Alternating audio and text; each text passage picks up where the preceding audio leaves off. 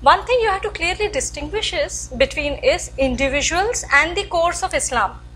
Never forget that they were after Akbar there came Jahangir, and after Jahangir that descent down the slope started from Shah Jahan's time itself. Shah Jahan was maybe a little better because of Dara Shikoh, his insistence, but fact remains there the descent started. And why did it start?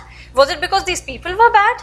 No, it's a simple reason. These are the imperatives of the religion, which is Islam. And this is what we are talking about.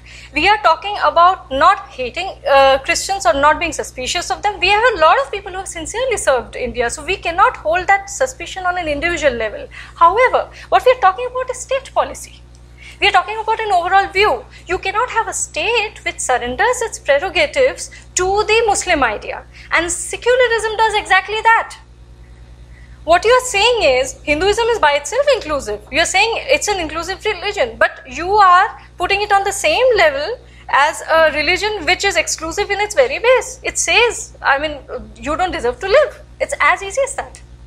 So you are talking about what should be the policy of your state, what should be, so there you cannot bring them at an equal footing. You have to have a very clear idea that ultimately you are a Hindu state. In fact, without any delay, we should declare it a Hindu state.